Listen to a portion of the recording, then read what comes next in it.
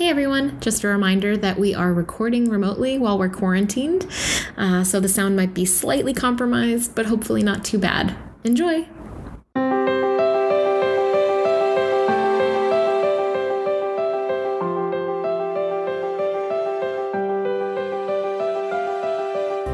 Welcome to Feminists Without Mystique, a podcast where we process politics, sex, and the unrelenting fire hose of bullshit in the news through an unapologetically feminist lens. Each week, we'll vent about the news, go deep on one important issue, call out terrible things happening below the top headlines in a segment called We See You, and then we'll end with something hopeful. And just a reminder, if you're into us, to subscribe, rate, review, recommend us to friends, family, coworker, whoever, you know. Whoever you like. Yeah, we really appreciate it. It brightens our day, week, month, year. Our 2020 is a low bar, but you can brighten it. You can. You too.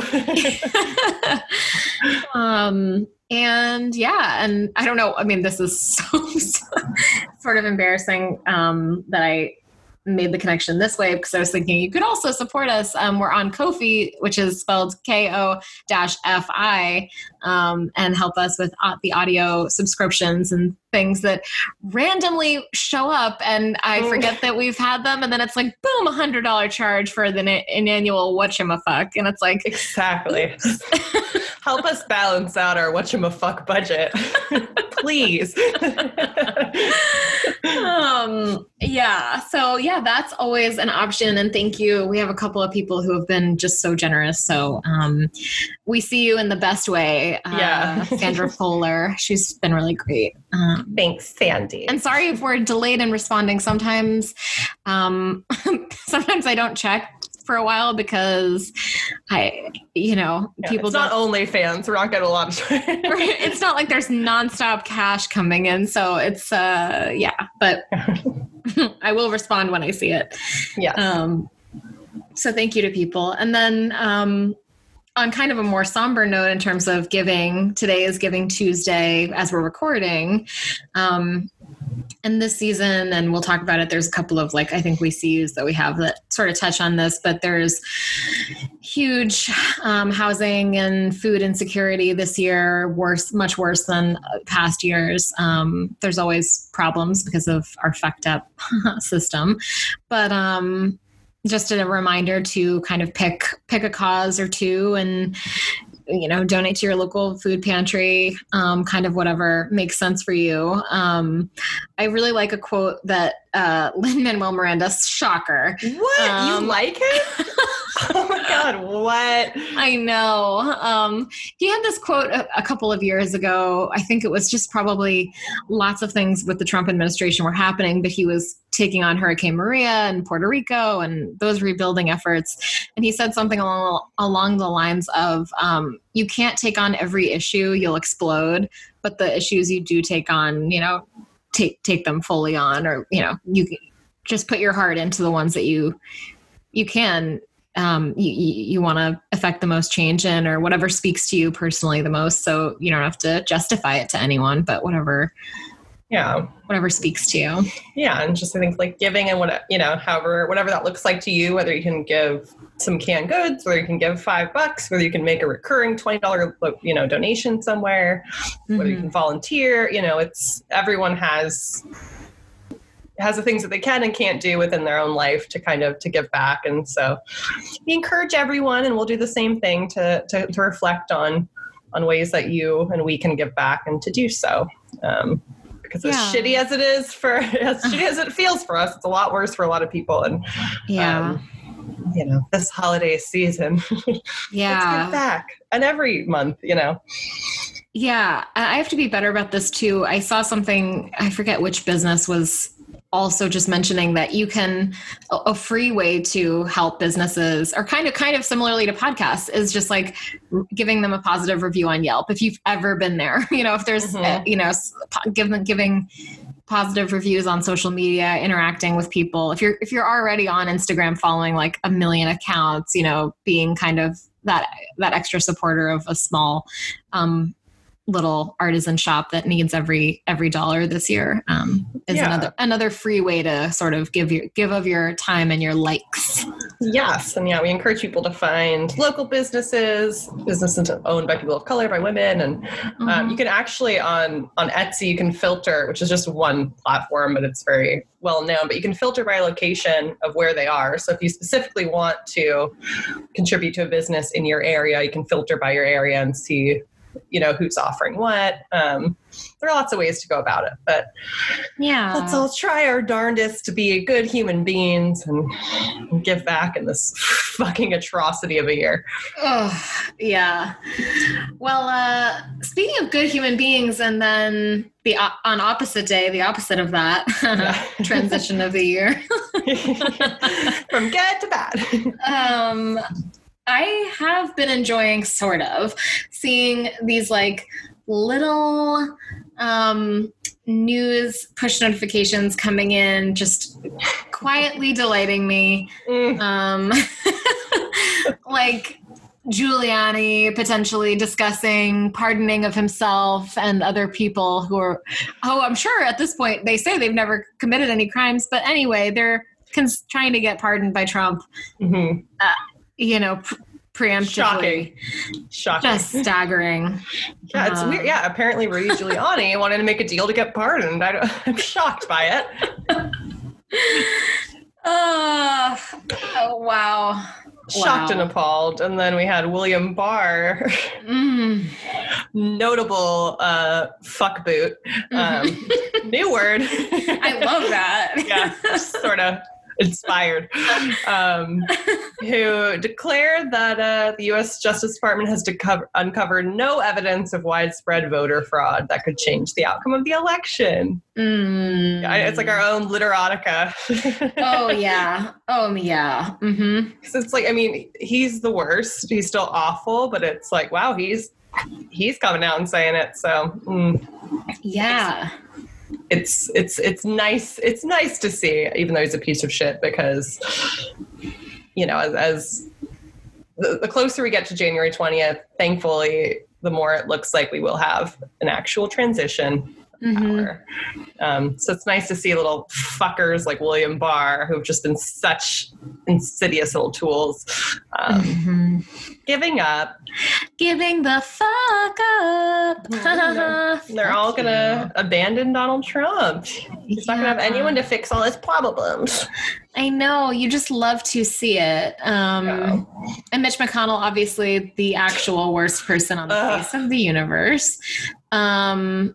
He has still not formally recognized that Trump lost, but he did just mention the quote new administration when he was discussing stimulus plans today.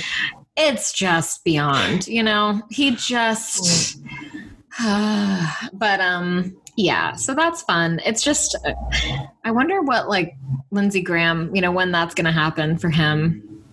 I'll have like, I don't know, a theatrical eyeglass.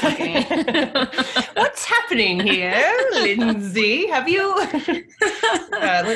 He's a depressing character. Yeah. So all these jerk-alerks are having to fall in line and accept reality, and it's really funny. Oh, and another like hilarious thing actually is that, have you seen, I'm going to try to find it on Twitter, a bunch of people like Trump, because Trump keeps trying to undercut the election results, it's basically harming him right now. I mean, I'm not going to get too excited because I'm so nervous about Georgia. I don't want to jinx it. But there are, for instance, these billboards that are up in Georgia that say things like, Perdue/Loeffler didn't deliver for Trump, don't deliver for them. Like, okay, so like super far right people are actually putting up billboards and promoting the idea of not voting for Perdue and Loeffler, which you just love to see. You love to see it. Yeah, I think they put up like 7 or 8 of those in like well-trafficked areas. Love to see it. Like, go ahead and stay home. Do whatever you need to do to not support Loeffler and Perdue. Yeah, that's effective. They're bad. They're bad candidates. Like, it's not, I mean, Obviously, generally, I will always prefer Democrat over Republican, but they're particularly shitty. Yeah. So great to see those billboards. Loving it. Keep it up, Georgia. Yeah. And then in cool, representative, awesome news, Elliot Page, who people will know from Juno and Umbrella Academy, which I have not seen yet, but apparently is good, came out as a trans man. And by and large, at least the responses I saw were really positive, which is great. I saw HuffPost used his dead name and some other places. So just like a little reminder not to use Elliot's the name that he was assigned before he chose his own name, and not to do that with people who are trans, because it's very unkind to do. And it's, an easy mistake, I think, for people, but just if that's something you weren't aware of, just don't do it. And yeah, thankfully for the most part, it seems like people are supportive. There are, of course, the like fuckboy comments that I saw on the internet, but which is also just a reminder that if you don't understand gender identity and you don't understand people who are trans and you don't care about learning about it, then just shut up. Yeah. It doesn't affect you. So if you don't want to be an ally, just sit down and shut up. But I thought it was awesome. He wrote a really beautiful post, and it was great to see and here for it. Yeah, absolutely. And I understand people feeling nervous, for instance, that you might slip up. And I think that's like, you can have reasonable, just to be aware that like it's muscle memory, and just you have to just change your muscle memory on that, or your association with that actor. And it's again like not that hard, but it's just a thing that takes like some additional brain power. Not a whole lot, but it's okay to just acknowledge it's going to be take a second. And especially if this is kind of the first person that you're aware of in your like circle of celebrities that you follow, or, whatever. I mean, at this point, there's also like a lot of prominent people, but, like you can come to it gracefully. And like if you do like, you're not an evil person if you misspeak or make a mistake. It's just about like being intentional and correcting yourself and apologizing and just being a person about it, and moving on, like apologize and move on. Or go ahead and like, there are lots of different, trans advocates on Twitter that have sort of have done like different Q&As or answered questions that are kind of along the lines of like, how should I respond? How do I make up for misgendering when I do it, and then I just know that I did it and I want to apologize? And it's like the thing that at least I forget, maybe it was a She Podcast thing from earlier this year, but like someone said, just apologize one time sincerely and move on. Like, don't keep bringing it up, because it's just gonna like, it's hurtful the first time it happens, and to be continuously reminding the person that you've made this mistake, and then they feel like they have to assure you it's okay when it's actually just like, you made a mistake. Just say you're sorry one time and move on. Yeah, because we're all human and we get used to referring to people in certain ways just in our brains, So I think that's totally on the mark. Just the first time apologizing, be like, if I do it again, I'm so sorry. I'm working toward it. I respect your identity and who you are. It's just a matter of like reprogramming my brain and the way I refer to you. But good for Elliot. Yeah, I'm looking forward to. I've always been a fan. I look forward to see what he does in the future. And heartthrob then, heartthrob now. Yeah. You know me, I'm always down to clown. So yeah. It was great to see, and it's always. And some people were like, "Why does it matter?" Or like, "Who cares?" And it's like, it matters because they're. In most, if not all of this country, people who are trans are discriminated against, murdered, disowned. So it's important to have these prominent people coming out and showing you this is who I am and it's okay. So it does matter, and it's inspiring and it's wonderful, and everyone should be able to live their authentic selves. And we stan Elliot Page. Yeah. Yes, indeed. Yes. I just want to bring that up. It was like one piece of like somewhat uplifting news. Yeah, it was really nice to see. And then nice to just see all the support kind of flowing in. It was nice. It was nice to see Twitter being good. At least I know. what I saw of it. Facebook was a mixed bag, but mostly. Oh, man. Yeah. I only got into one argument online. Oh, good for you. Oh, yeah. Good for me. Yeah. So this week, we're going to chat about Biden's appointments. We're not going to get into like the nitty gritty of each and every one that he's nominated so far. We're going to kind of do broad views, focus on a few, and talk about kind of the broader question of how do people on the left come together? You know, the liberals, the progressives, the centrist Democrats, whatever the fuck we are. Yeah. Big coalition, but we've got to stay together to get anything done. Yeah. I get why it's hard, and we'll talk about it, but we've got to form a bit of a unified front for now. And Yeah. And it's not like it's going to taste good. It's not going to be, but hopefully progress is ultimately, will look good on everyone. But okay, who should we start with? Who do you want to start with? Do you want to start with Neera? Do we want to start with Janet? Well, maybe Neera, because she's just such a... John. Yeah, Neera. Yeah.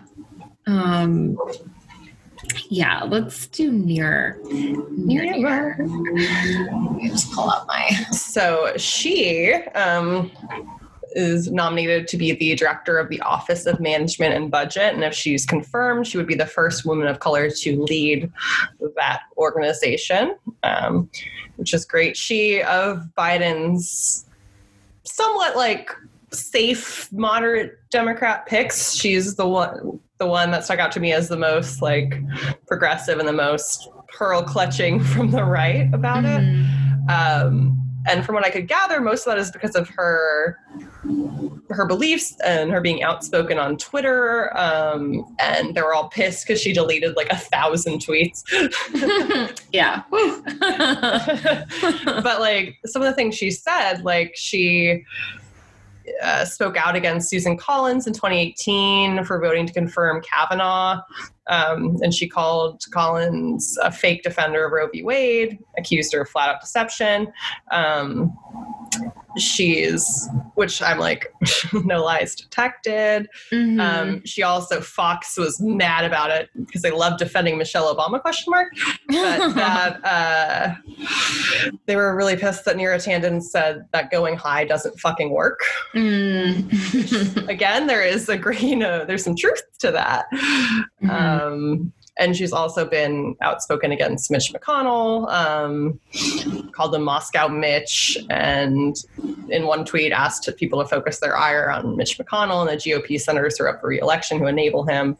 And again, so it's like, I don't see any kind of smoking guns with her. I just see someone who is progressive politically and speaks to that and had spoken to that on their personal Twitter. You know, it's like, what are we super mad about? But this could be kind of one of the nominations. I mean, he's been playing it safe in general. This could be one of the nominations that potentially could be contentious for being actually nominated, depending also on how Georgia goes. Because even if Democrats lose both races and we're stuck with 52-48, they need 2 Republicans to vote for Tanden, which is possible. Yeah. Certainly possible. And she's also, she's qualified for the role as well with her past experience. So it's all of the ire I've seen thrown her way has to do with how she's kind of carried herself on Twitter, which also none of the things, granted she deleted 1,000 tweets, but none of the things I saw were like, what? It was just her stating her opinion on Twitter as people do. And most of the things that I read that they were so mad about, I'm like, I agree with that. Yeah. Yes. Right. I totally agree with, most of the stuff she's written on Twitter. I like the fact that she has talked about that she grew up in Section 8 housing and on food stamps, and really kind of understands that aspect of things and understands her experience, her childhood is grounded in understanding of what, budgeting at the federal level actually means. I found it interesting. Maybe it's just because I just watched season 4 of The Crown. So that quote from the Queen being like, I still have to watch. Oh, really? Yes. Yeah. It's not a spoiler. Just when she talks to Margaret Thatcher and she says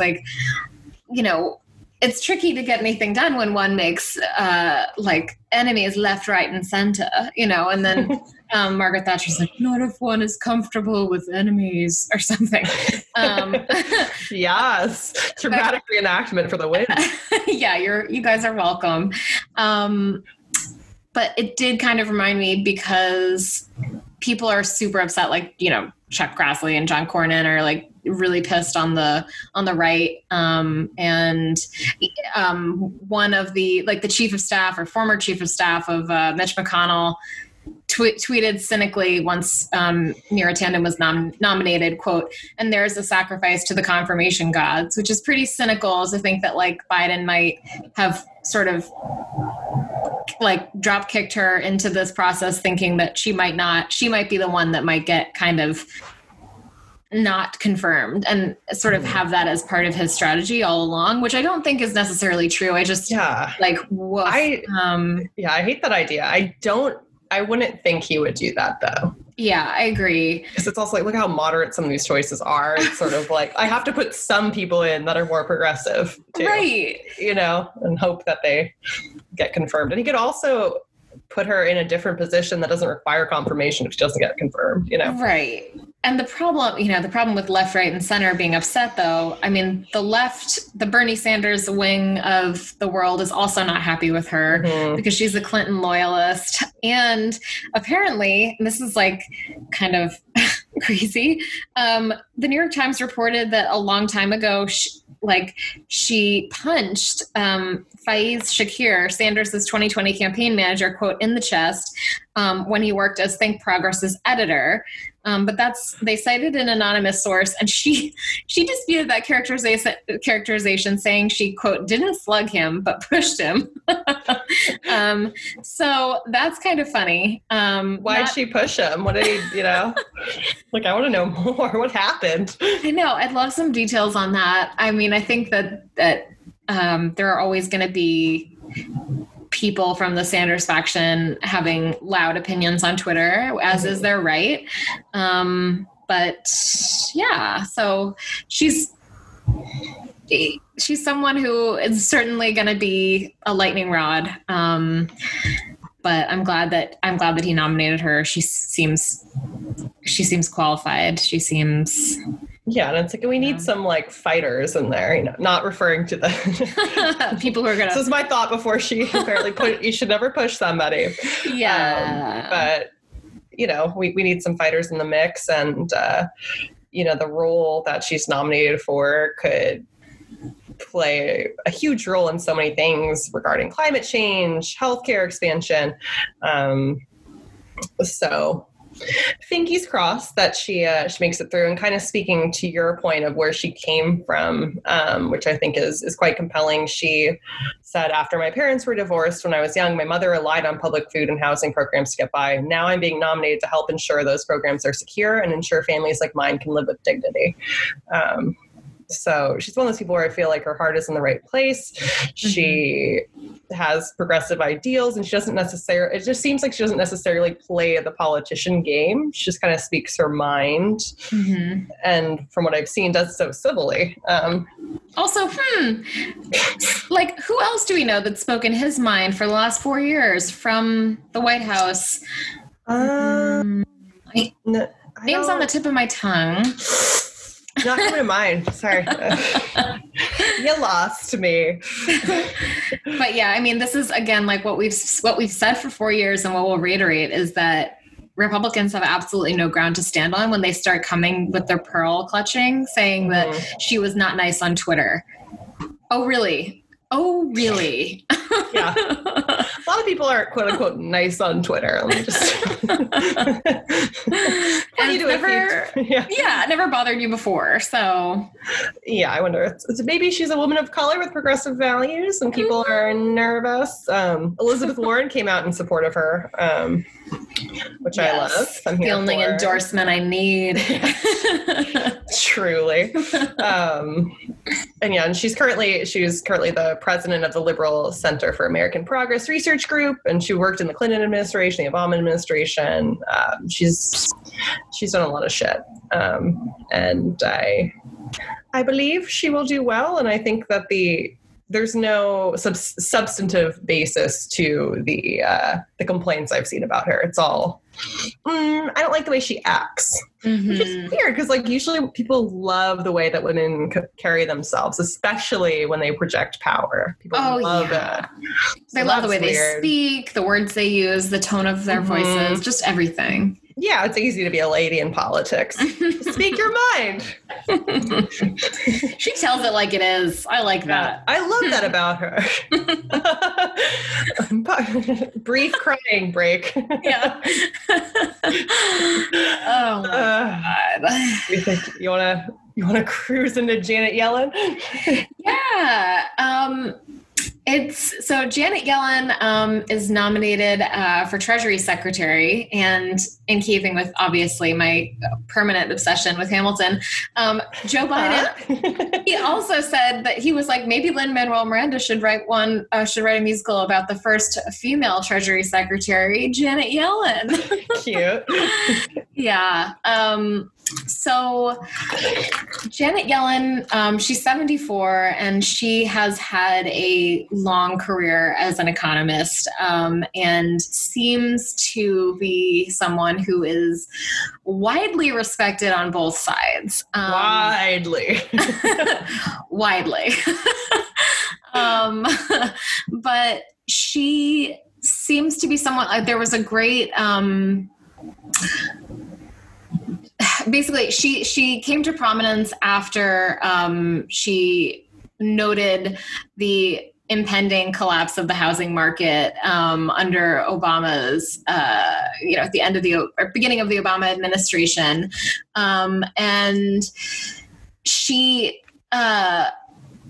basically. She chaired the Federal Reserve. She chaired Bill Clinton's Council of Economic Advisors. And she actually would be the first person to hold the country's the top 3 economic jobs, assuming she is confirmed.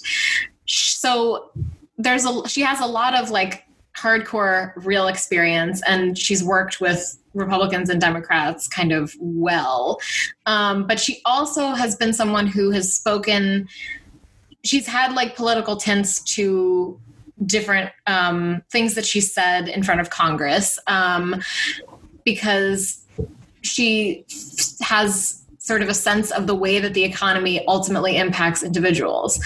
And she communicated that to Mick Mulvaney, actually, and like this great back and forth where he was interrupting her and was so disrespectful and was just like, he said something along the lines of like, you're like running your mouth basically on something that doesn't, it was like a really disrespectful phrase. I don't think it was that one, but like on things that don't concern you. It's not your business. And she sort of had a great retort where she was saying, and it was in the New York Times Daily today. It's so funny. I feel like we we say what we're going to focus on, and then the Daily will come out with something like eminently relevant to that. But they played the whole back and forth. And she said essentially that,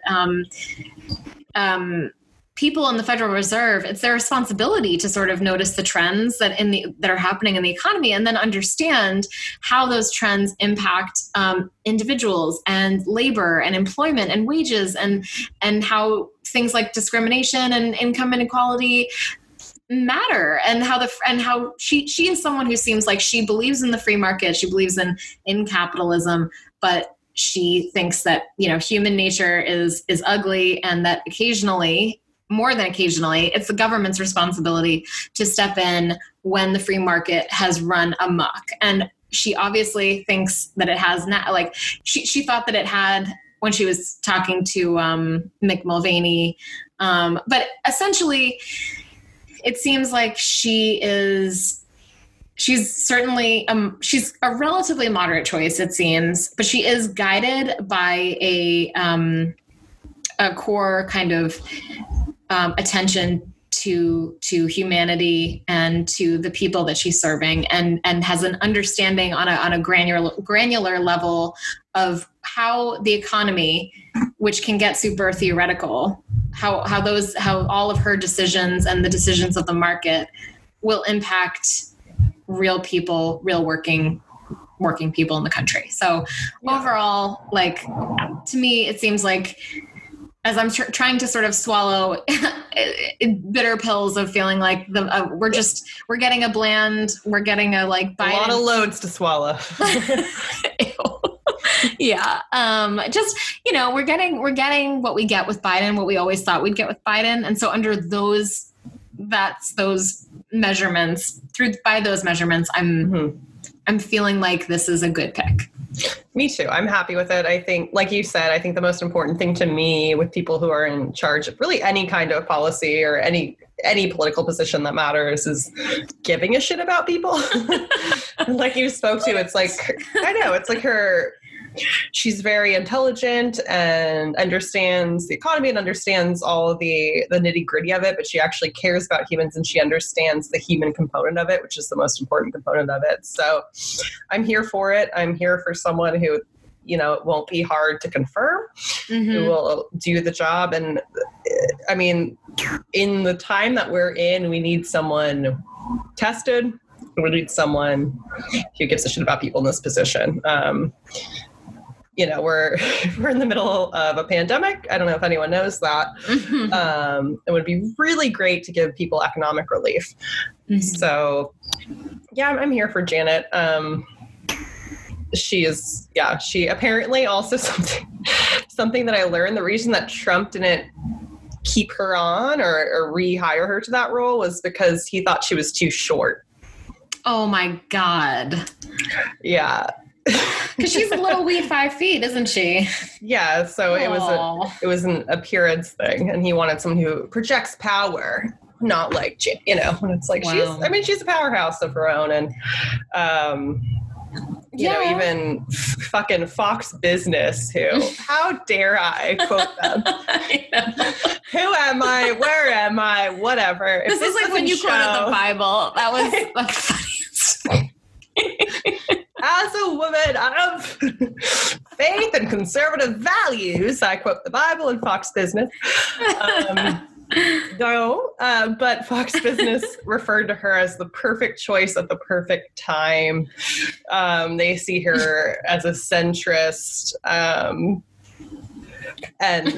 I'm fine with it because, like you said, she has a proven track record and she cares about and understands the human value in all of this. So while she's, more moderate than we'd like, perhaps, I think she's certainly a fine choice for the moment. And I'm happy and fine to see Janet Yellen lurking on into that position again and just, going for it. So I agree. We haven't talked about the most exciting pick, John Kerry. Oh, man. Or made-up position, special envoy for climate. No, it's going to be great. It's going to to be great. I feel bad because I don't feel bad. He can take it. My initial reaction was like, I was disappointed because while I'm happy that the position has been created, and it deserves the stature that it is being given, it does feel like when we talk about the Green New Deal and climate activism, I really am generally, with the exception of Ed Markey, thinking of like a younger generation of people that need to kind of be leading this. And, I hear John Kerry and it just feels like it's 2004, or it's just like this like bland white bread politician who hasn't really contributed anything real or new to me or exciting recently. And, my dad reminded me that he was a huge part of the Paris Climate Accords, and he helped negotiate it in 2015. He did do that. And I was like, oh, okay. I mean, having someone with major foreign policy cred and stature, and who can, again, like you say, with Janet Yellen and with Neera Tanden, is like just someone who can like hit the ground running day one, super eminently qualified, and will just start delegating, getting shit done. Like that is so critical at this moment. So yeah, he's not sparkly. Retracted. Yeah, he's not sparkly and exciting, but like you said, he had the role in the Paris Agreement. I believe to my bones that man gives so many shits about climate change, which is, I think, one of the most important things for that position. And he's been working in his way on it his whole career, I'd say, at least in the last couple of decades. So while it was one of the ones where I kind of felt the same way, I was like, okay, hi, John. Old friend.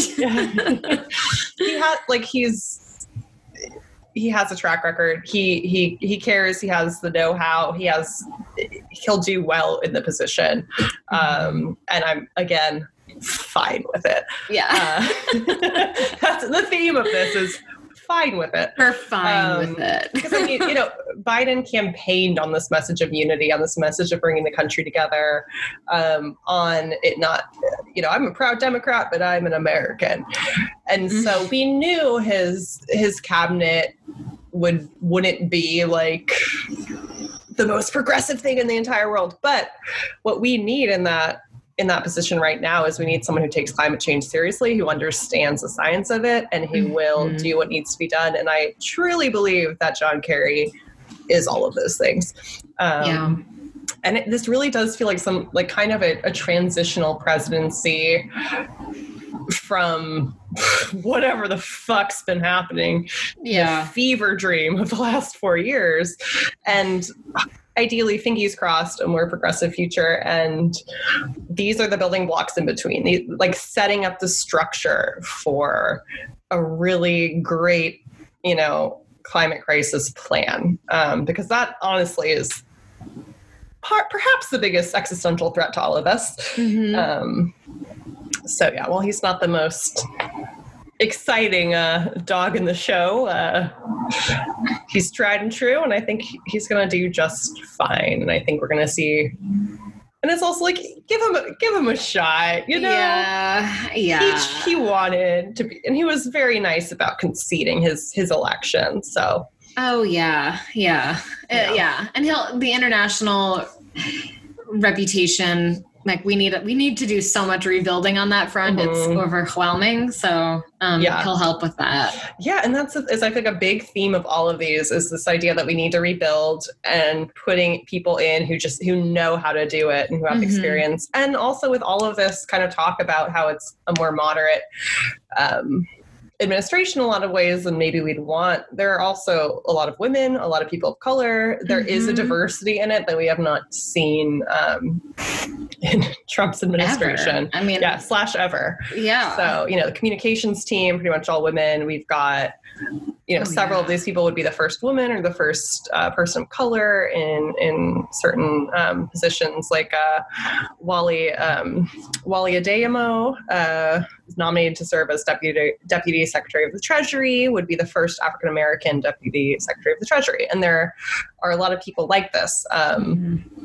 Like he is certainly, while trying to kind of unify as much as he can across the aisle, still trying to speak truth to what his promises were. And I'm sure Kamala Harris also has a role in this, in actually having his cabinet reflect the American populace in a real way. So I do like claps for that. That is certainly a positive. So it does feel like moves in the right direction. It's just like, obviously you and I would both like to like snap our fingers and progressive agenda. Let's catch up to like Europe and not be this weird kind of backwards country that thinks it's the best in the whole world. But we're working on it. And we're working on it. Definitely worth mentioning is the nominee for Secretary of Homeland Security, who was born in Havana, Cuba, and would be, I believe, maybe not. His name is Alejandro Mayorkas, and will be the first Latino and immigrant nominated to head the agency. Yeah. So that's pretty great. He came to the U.S. as a political refugee with his family when he was a kid. He was a lawyer. He worked for the Obama administration in 2009. He implemented the DACA program. Like this is a sort of a less headliney, or at least from the headlines I read, kind of grabbing person. But I thought that was really compelling to see us putting a Latino man as the head of Secretary of Homeland Security, which I think is incredibly important, particularly given his experience with DACA and the Obama administration, his experience with the law. Another like all around solid choice, but also not filling up his cabinet with white men. Reading back over his resume, it's really heartening, all the different things that he's the different prosecutions that he's overseen. But I liked to see as an assistant U.S. attorney specializing in prosecution of white collar crime. It's nice to see, along with like understanding, it seems like some real interest in prosecuting corruption. And then there's like a whole list. I mean, it's actually again, like kind of as like when we went through the case for Biden and Harris, like actually going and looking at all these people's resumes, like even when because the instinct sometimes on Twitter, not with this nominee specifically, but with some of these people, is like just to get swept up in the hype and have a little mini temper tantrum, like with John Kerry. But reading through why they actually were selected, which is what we should all do in the first place, but I have to remind myself, is really will probably make everyone feel better, or our listeners feel better about each of the people selected. And there are plenty more. There's Avril Haines, who would be the first woman nominated to lead the U.S. intelligence community. Jake Sullivan would be one of the youngest people to serve his role in decades if he's nominated as National Security Advisor. Linda Thomas Greenfield for UN Ambassador, who's a 35-year veteran of the U.S. Foreign Service. She served on 4 different continents. She was Obama's top diplomat on Africa, 2013 to 2017.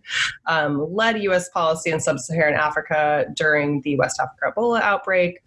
And Biden actually plans to elevate the position he's nominated her for to cabinet level, which it was not prior. Great. So another great one. And she is also a Black woman.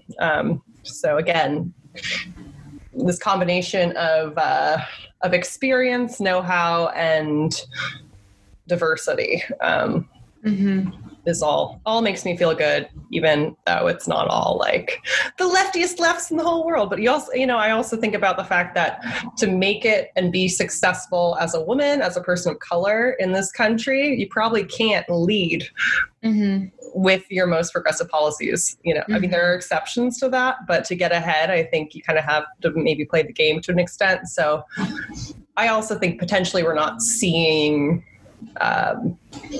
the true colors of these picks necessarily. Yeah. Or I tell myself that. It's worth, Yeah.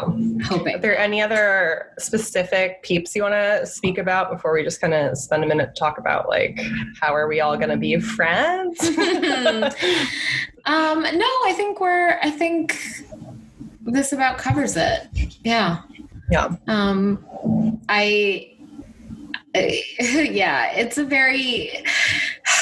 It's a conversation that I just kind of like never really want to have. This question of how does this contingent of Democrats, this coalition, like stay together after we narrowly defeated Trump? I mean, obviously in the grand scheme of things, not narrowly in terms of population, but narrowly in terms of the Electoral College. I find myself so protective of AOC, and like she takes so much shit from the left and the right. It's like people are like the center and the right, and then also sometimes people on the left. And she's always so she's the one who always brings the most facts whenever she's explaining something or her perspective. She's always the most positive and seems to be the most willing to have like a reasonable conversation with people. And yet like the things that the media will pick up, the things that people start stirring up are her like the quips that she'll put on Twitter. And then it just stirs up needless bullshit. Like this thing with Joe Manchin where she posted like a picture because Joe Manchin was trending for one of the stupid reasons that he trends, which is where he just says something really Republican, really conservative, because he's, for our listeners, he's the most conservative Democrat. He is a Democrat from West Virginia.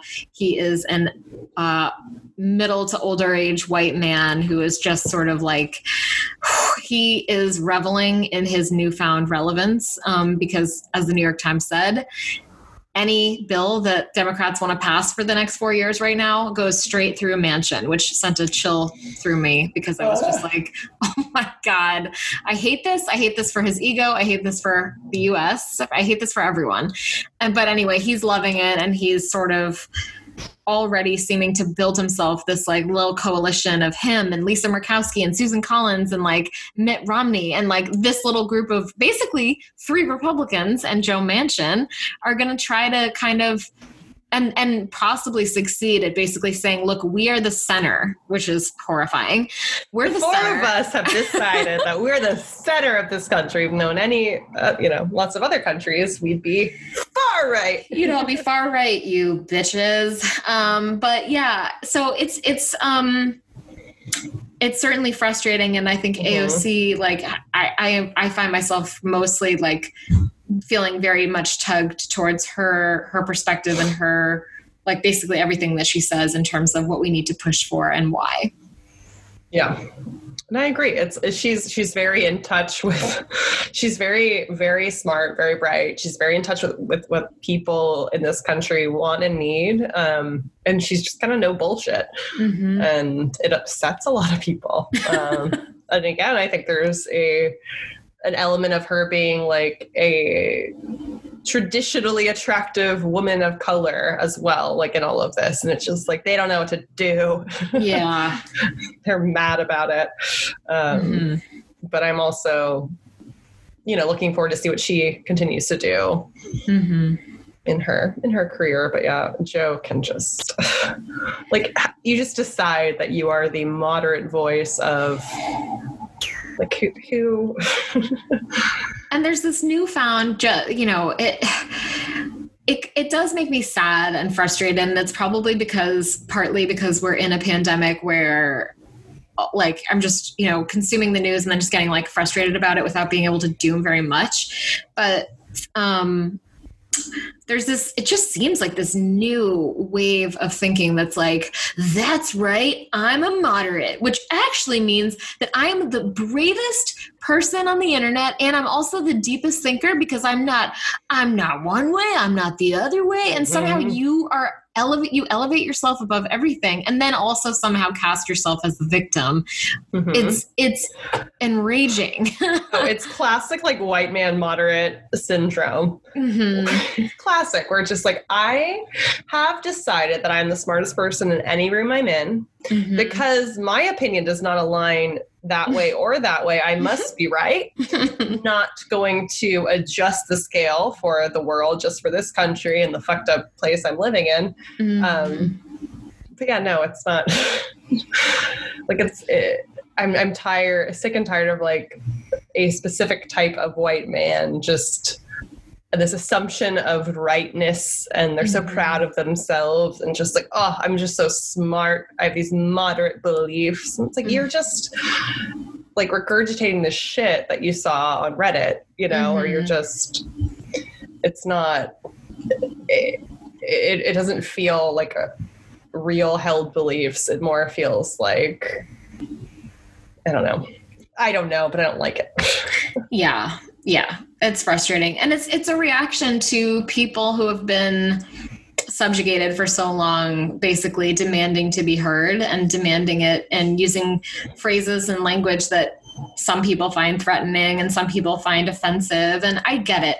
Defund the police as a phrase is complicated and hard and like, I guess we have to talk about it a bit. But like, you know, anyone who is using their brain and reading the news and has any sense of how things work generally knows that, like, you know, just broadly, defund the police is like a phrase that is used in protest because people are upset and desperate. And while in a lot of ways, defund really means like just divert resources and like prioritize other things. And, you know, it doesn't necessarily mean like, it never means like we're advocating total chaos. You know, it's a phrase that encapsulates a whole lot of things that need to be changed about society. Because the phrase is defund the police, it alienates a lot of people instantly. And it's really frustrating to me that a lot of people who are so quick to say, take Trump seriously, but not literally. It's like, you're not going to do the same with this phrase that so obviously is encompassing like the pain of lots of people, but not the literal intent to defund the police. Like, and it takes 5 seconds. Like, if you truly did not know what it meant, it takes 5 seconds to figure it out. And it's like, we don't, like, I believe Black Lives Matter started that terminology, and it's like, we as white people don't get to be like, I don't like the way that sounds, you know. It's like, no, we don't get to do that. Like, learn what a word means. Learn what the phrase means, without just being reactionary based on how you think it sounds to your earballs. Right. Because it's like, there are other phrases that maybe would sound better, but honestly, anything that like hints at any sort of anti-police rhetoric, there are going to be some people out there being like, I don't know about this. They're like, well, what it means is people having mental health crises will have I like that, but I didn't like the way it was phrased. Like, you're never going to like the way it's phrased. Stop, read, think. There you go. Like, right. Okay. Right. But we digress. Yes. We digress. But yeah, it feels like overall, with Biden's picks, like, he picked people who were like progressive enough to accomplish progressive policy in a real way, but not too outwardly progressive overall, because then the Senate won't confirm them if we don't win the Georgia runoffs. Plus, there, on top of all of that, there is Biden's message of unity and wanting to be true to his word and wanting to do that. And so I feel like the combination of those 3 big factors kind of led us to the cabinet we have now, or the nominations we have now, I should say. And yeah, like I said, overall, I'm cool with it. Yeah, overall, exactly. So far, you know, it'll be interesting to see like who else he rounds out his cabinet with. Yeah. And I remembered why we actually ended up bringing up defund the police, or like the whole, it circles all the way back to the articles that were written right after the election and talking about who Biden would nominate, and the difference between AOC and Connor Lamb, who's like a moderate Democrat in Pennsylvania. And a lot of those moderates being like, the phrase defund the police almost cost me my election, and we can't get things done if we're losing elections. And like, that is an understandable perspective. And, you know, he knows his constituents, but as AOC said, like anyone who ran on the platform of progressivism that got her help and that took her message, they actually did well. And we are very fearful. And if I could, like, one concern that I have with the Biden, like just the general kind of like the Biden effect of people who are going to be in office, and like I'm sure overall the methodical and the correct way. He's going to be doing things the right way, and it's going to be great. It's going to be competent and good. And, I'm going to have I'll have many moments where I'm going to be frustrated that things aren't happening fast enough, or in a way that I want to see them happen, or in a way that I think will energize our progressive base for 2022, the midterms, and then for 2024. Because I really want progressives to be out in full force, and we can't. And so I'm hoping that everyone will like sort of hear and voice the valid frustrations that we're going to inevitably have with the Biden administration, and hold them to account, try to push them to get the shit done that they have committed to, and that, we want them to do. But we cannot kill each other in the process and leave a like bruised Democratic Party that's going to lose in the midterms and lose in 2024. We need to somehow be a stronger party. And I think I'm nervous that I don't see really a path for that at the moment. Yeah, no, I do not necessarily see a path for that either. And it's hard because it's like, it's like a purity test for everybody. It's like you're not liberal enough or progressive enough, or you're not moderate enough. And it's like, no, I know what, if I were in charge, all the policies I'd put in place if I were president, and the things that I'd want to do, and how very liberal that is. I also know the world that we're living in, and I would much rather be making forward progress with Biden than be on another 4 years of Trump. Or it's like as long as we are moving in the right direction, fighting the fights we need to fight, I'm happy. Like, granted, I would like things to move quickly, particularly with how much backsliding we've been doing in the past several years. But, with a competent leader, a competent administration, moving progressive policies forward in, just in that forward direction, I'm happy with that. Yeah, me too. It's all I need right now. And it's honestly all, like, realistically, it's like, I don't know how quickly and effectively certain things could get done. There's a lot to undo. And so it's like, I would rather have things done right and take a little longer than try and, put a Band-Aid over a gunshot wound, or whatever that expression is. Yeah, exactly.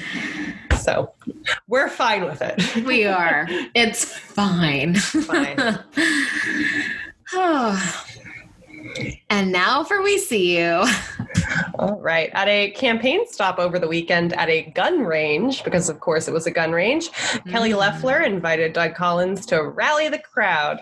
A reminder that Republican Kelly Loeffler is running in the Georgia runoff against Democrat Raphael Warnock. At the rally, Doug Collins said, "I'm not sure, Kelly, what a pro-choice pastor looks like. There is no such thing as a pro-choice pastor. What you have is a lie from the bed of hell. It's time to send it back to the Ebenezer Baptist Church," which of course is the church where Warnock is the pastor, the pro-choice pastor. That's what it looks like. And was the home church of Martin Luther King Jr. So way to go, Doug, you piece of shit. And I feel like it wasn't too long ago that the right was claiming Democrats were critical of Amy Coney Barrett for her faith and her interpretation of her faith. Of course, those arguments don't really hold up, as the issue that we have with her isn't her faith, but rather whether she would make her judicial decisions while keeping a separation of church and state. And the reason for skepticism was not because she's Catholic, Joe fucking Biden's Catholic, but because she has been outspoken on issues of abortion and gay marriage in the past in a way that her judicial integrity was in question. But now, Republicans are attacking Warnock based on how he practices his faith. So it's okay to attack Democrats for their faith. Republicans are being hypocritical. I am shocked. And while seeing Kelly Loeffler, I must mention several other things. She, as I believe you mentioned, she opposed additional COVID aid this summer at the same time when her husband's company, with which she owns between $5 and $25 million in stock, mounted an $11 billion deal to profit off the pandemic. Loeffler has also supported dangerous election conspiracies without evidence. And Loeffler has many questionable ads that seem to be racist dog whistles against her Black opponent. But there's one recently that has a cop calling Warnick dangerous. So, okay, you're going to have a cop call a Black man dangerous in your ad. Subtle, Kelly.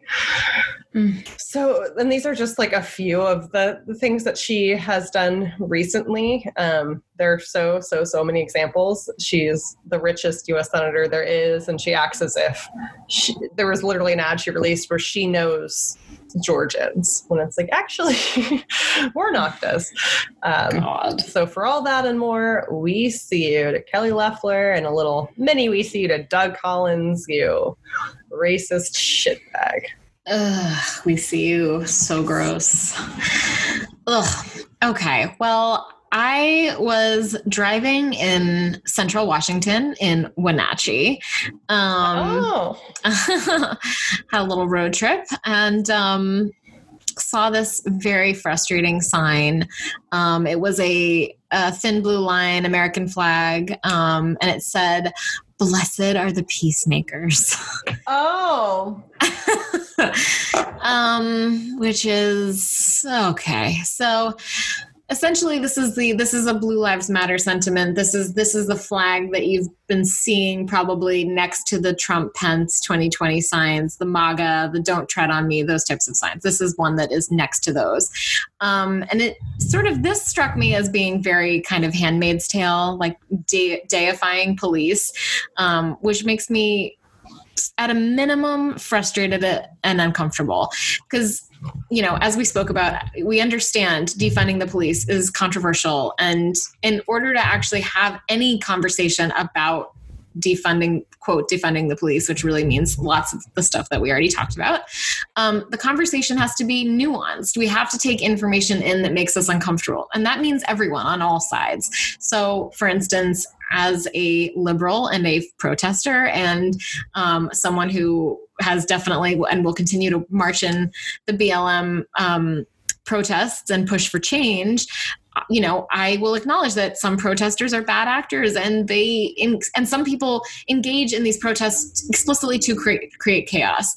Sometimes they fill water bottles with concrete, and there are soup cans that are thrown, full soup cans, that will hurt a cop if they get hit with a soup can. Yes, sometimes that happens. Sometimes cop cars are occasionally set on fire. Now, on looking at the data, most of the arsonists and the people that are engaging in this type of actual violence against police are white men and women. For instance, the car in Seattle, the downtown Seattle that was ablaze, turned out to be the actions of a white woman in Tacoma who was not in any way affiliated, even informally, with the Black Lives Matter movement. Wasn't me, I promise. I was in Tacoma at the time. It was not me. You've been outed. But that's all to say that we all have to take our lumps, take in everything happening on our side of the scale. And protesters are largely peaceful. These protests have been largely peaceful. And a study that looked at most of the as a comprehensive look at the Black Lives Matter protests of this summer of 2020, showed that 93% of the protests were completely peaceful. So only a small percentage, less than 7%, turned violent at some point, usually at night. And usually those were agitators that came and were acting expressly against the wishes of the Black Lives Matter organizers.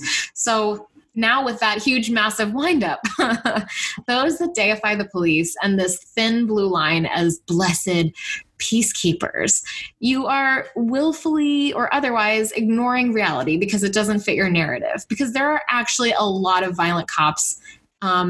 You need to understand that. You, the people who are deifying the police, many, and there are troubling statistics about this. many police officers have some sort of domestic violence record that gets hidden. Many of the violent and careless police officers are just passed from one department to the other, and they're covered up. Excuses are made for them, all sorts of leeway from their colleagues and their supervisors that a general civilian in behaving that way would never be allowed.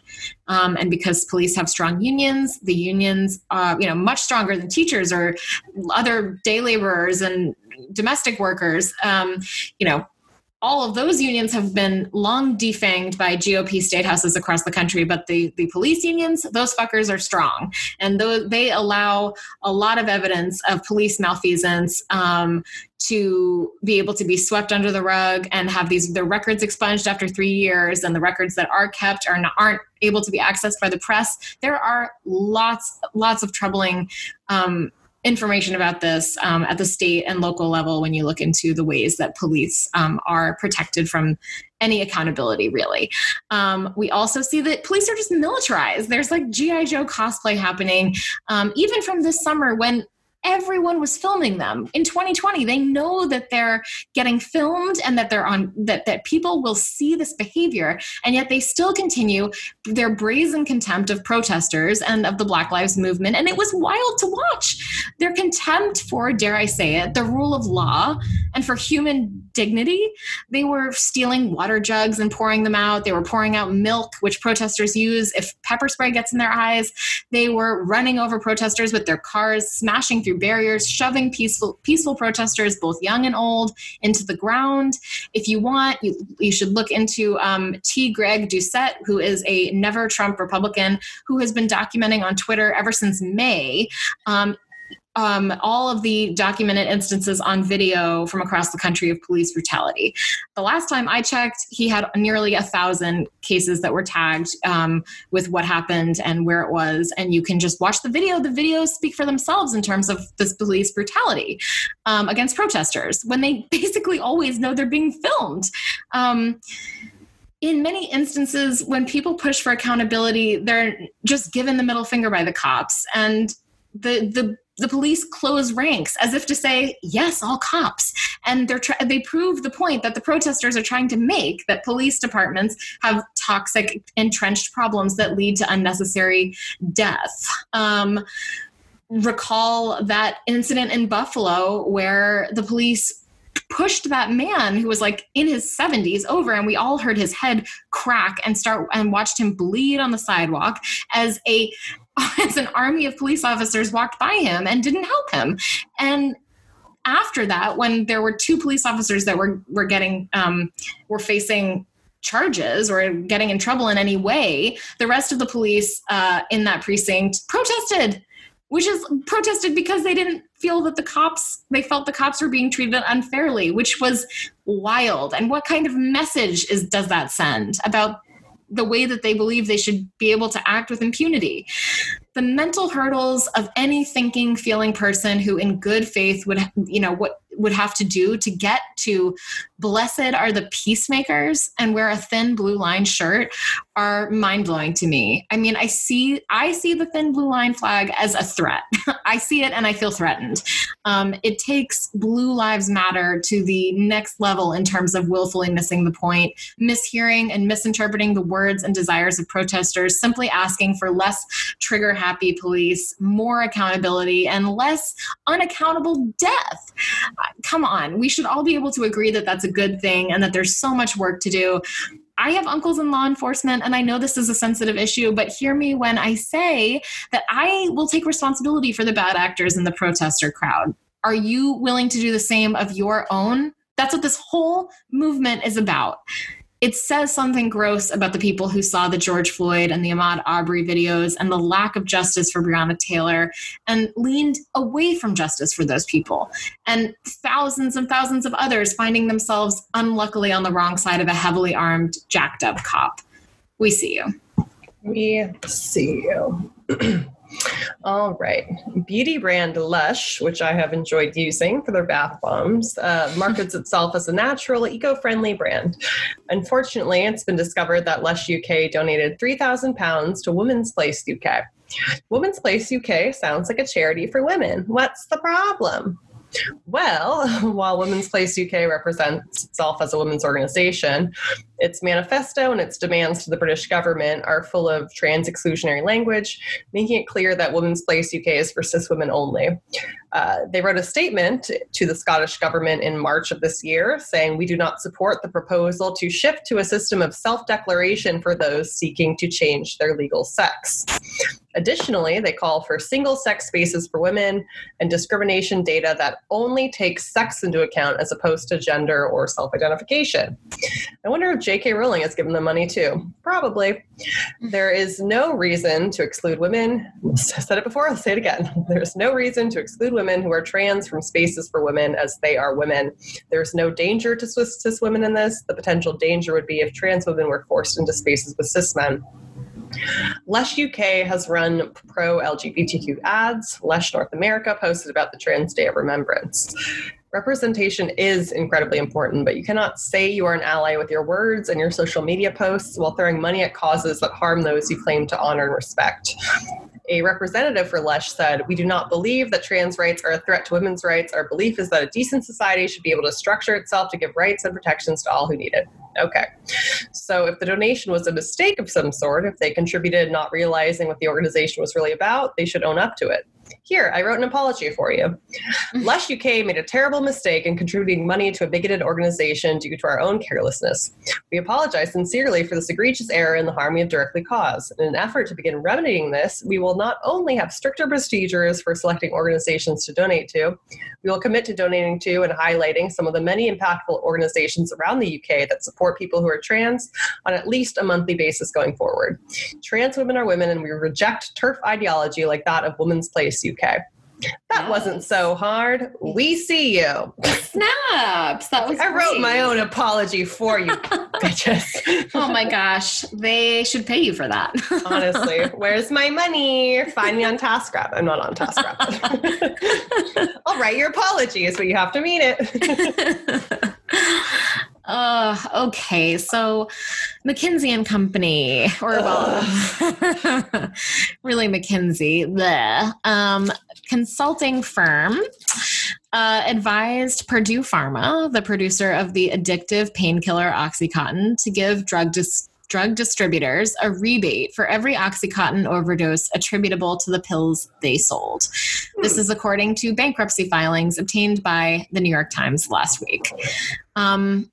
This is horrific, and it matters because it was one of several options that McKinsey presented in PowerPoint form to the Sackler family, Purdue's owners, to drive sales of the drug, which at the time it was clear that the opioid abuse had already killed thousands of people in the U.S. The banality of evil is real. Rebates for death, proposed as if it isn't the most horrifying, dark, immoral thing imaginable via a sanitized PowerPoint in a boardroom. If you're listening to the idea with a coffee and with a coffee in hand, and there's all sorts of productivity consultant language, then it must be fine, right? This 2017 presentation from McKinsey projected how many customers of distributors, including CVS and Anthem, might overdose or develop a use disorder. And the company projected that in 2019, 2,484 CVS customers would either overdose or develop an opioid addiction, and that Purdue would pay CVS $14,810 per event, aka death, which would result in a total rebate for CVS of $36.8 million for the year 2019. So the rebate was a strategy that McKinsey was attempting to help Purdue find a way to, quote, counter the emotional messages from mothers with teenagers that overdosed. I mean, yikes, man.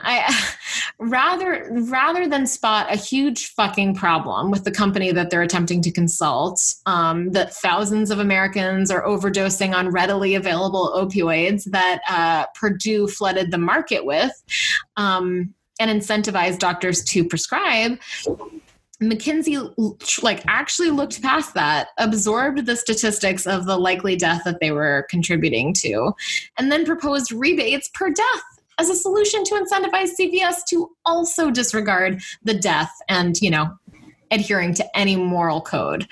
It's stunning and disgusting, and likely none of these people will be going to prison for their evil bullshit. It feels like it's corporate greed that uses corporate blinders to coldly calculate the death they're causing and then problem solve how to continue to facilitate the death via a consulting firm. It's just, I mean, it is as dark and cynical as it sounds. Oh, and at one point, McKinsey discussed, quote, eliminating all our documents and emails related to their client, Purdue. Guess it must have dawned on them at some point that, hey, we're corporate stewards of death. Not a cute look. Anyway, Purdue pleaded guilty last Tuesday to 3 criminal charges, including impeding the U.S. Drug Enforcement Administration's efforts to combat the addiction crisis and paying illegal kickbacks to doctors. And one can only hope justice is coming for McKinsey Consulting. We see you. We see you. Rock climbing as a sport is dominated by white men, and The Lily, which is a publication of the Washington Post, published a piece regarding naming of rock walls. There's a tradition which allows the first person that climbs a rock wall to name it, and shocker of all shockers, a predominantly white male sport has a hearty serving of sexism and racism. Some names of routes include Slavery Wall, Happiness in Slavery, Welfare Crack, Gold Digger, Kitty Porn, Clean Shaven Girls, my God. Yes, Third Reich, and Astride My Indian Queen. And of course, astride means with a leg on each side of. The only name of those I mentioned that was changed is the Happiness of Slavery route was changed to just Happiness. These names sound like they were hatched by the worst boys I went to middle school with. And thankfully, a group of women and people of color and women of color in climbing is working to change the offensive and outright stupid trail names and to change the broader culture within the climbing community. Why does this matter? Because language matters. Other than these names being juvenile as hell, Clean Shaven Girls, really? They make a mockery of people of color and women and further send the message that rock climbing is just another activity that is really for white men only. And if you must participate, then fine, but you'll be mocked by the name of what you're climbing. No one should set out on a rock climbing expedition and find they're on Slavery Wall. That is beyond disgusting. We see you. Wow, we see you. When you told me it was going to be like a white male rock climbing one, I was like, oh my God. I mean, if Tinder was any indication. Like, oh, the first one there, it's name it. Oh, white men. Oh, no. Oh my God. You got Slavery Wall and what it was, shaved. Oh, God. Ew. If there's ever like Kitty Porn, Kitty, which I assume is a nod to girl on girl. I don't even know what that I didn't know what that meant really, aside from just that I'm offended.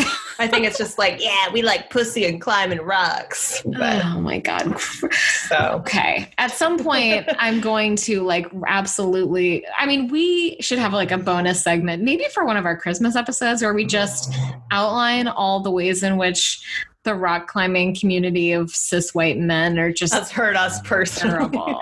Has hurt us personally, and really just a PSA for all single gals to just stay away. Just left swipe the shit out of those people. Yeah. I'm not going to regret this, and I will not retract it. No retractions.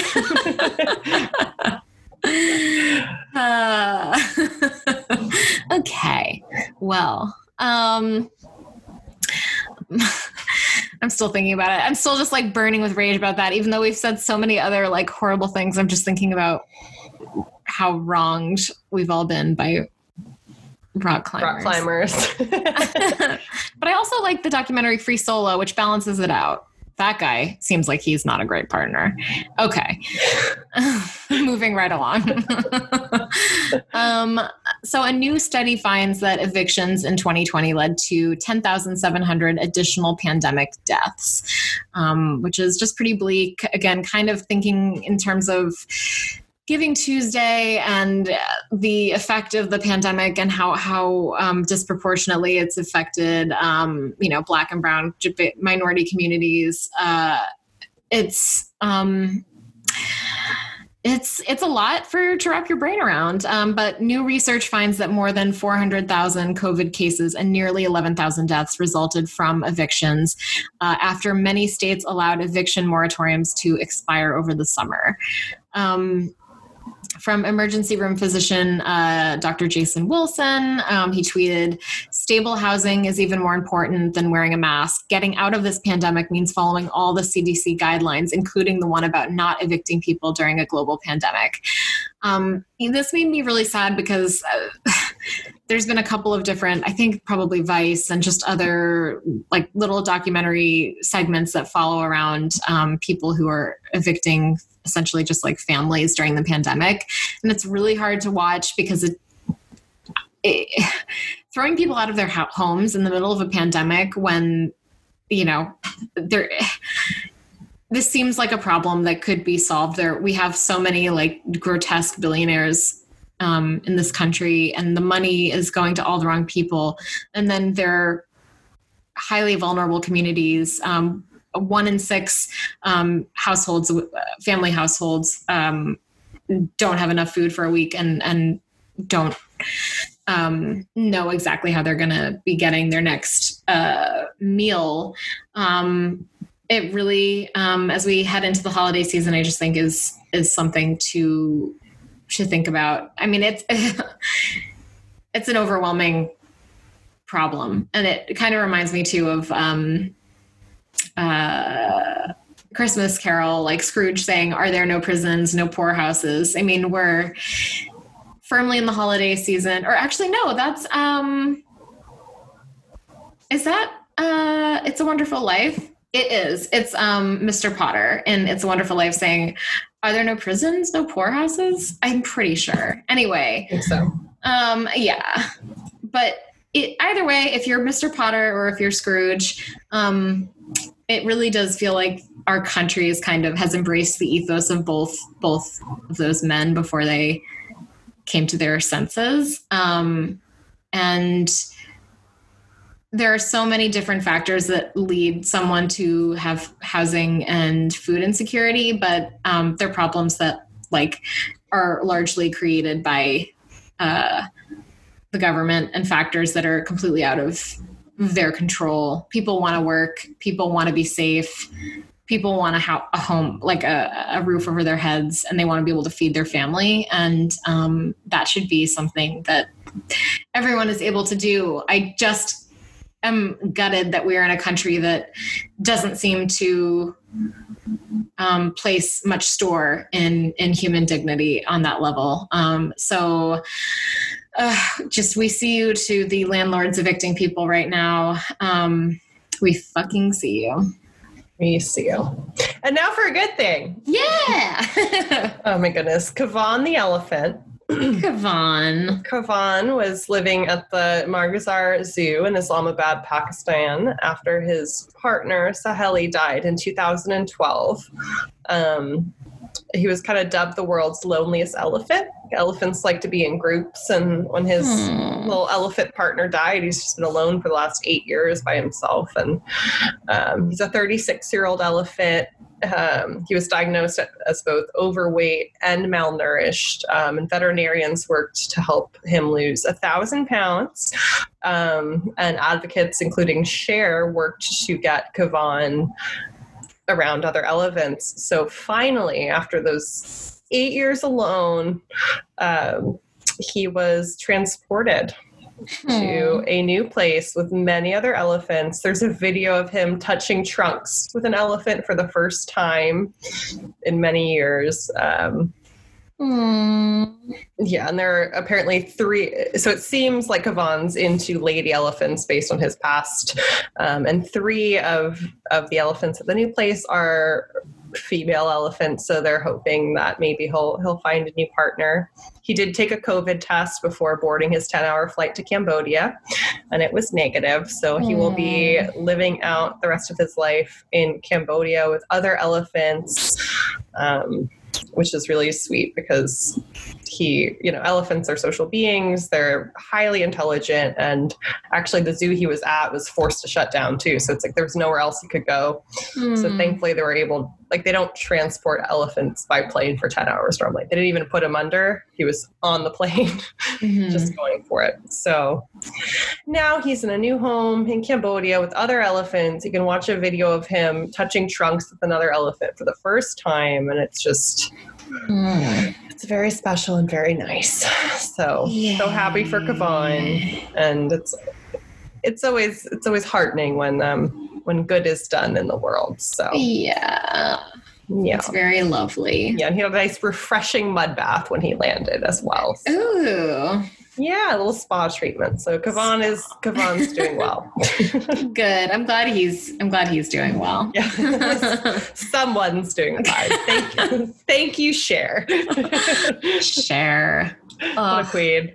Yeah. So yeah, and if you want to Google it, it's Kaavan for anyone who wants to read up more on Kavan the elephant. It's heartwarming. It's a good thing. It's a good thing for sure. Yeah. All right, everyone. Have a terrific week. Have the best week ever, man. Who knows what next week will bring? I kind of want to mash up all of our endings from 2020. Yeah. All right.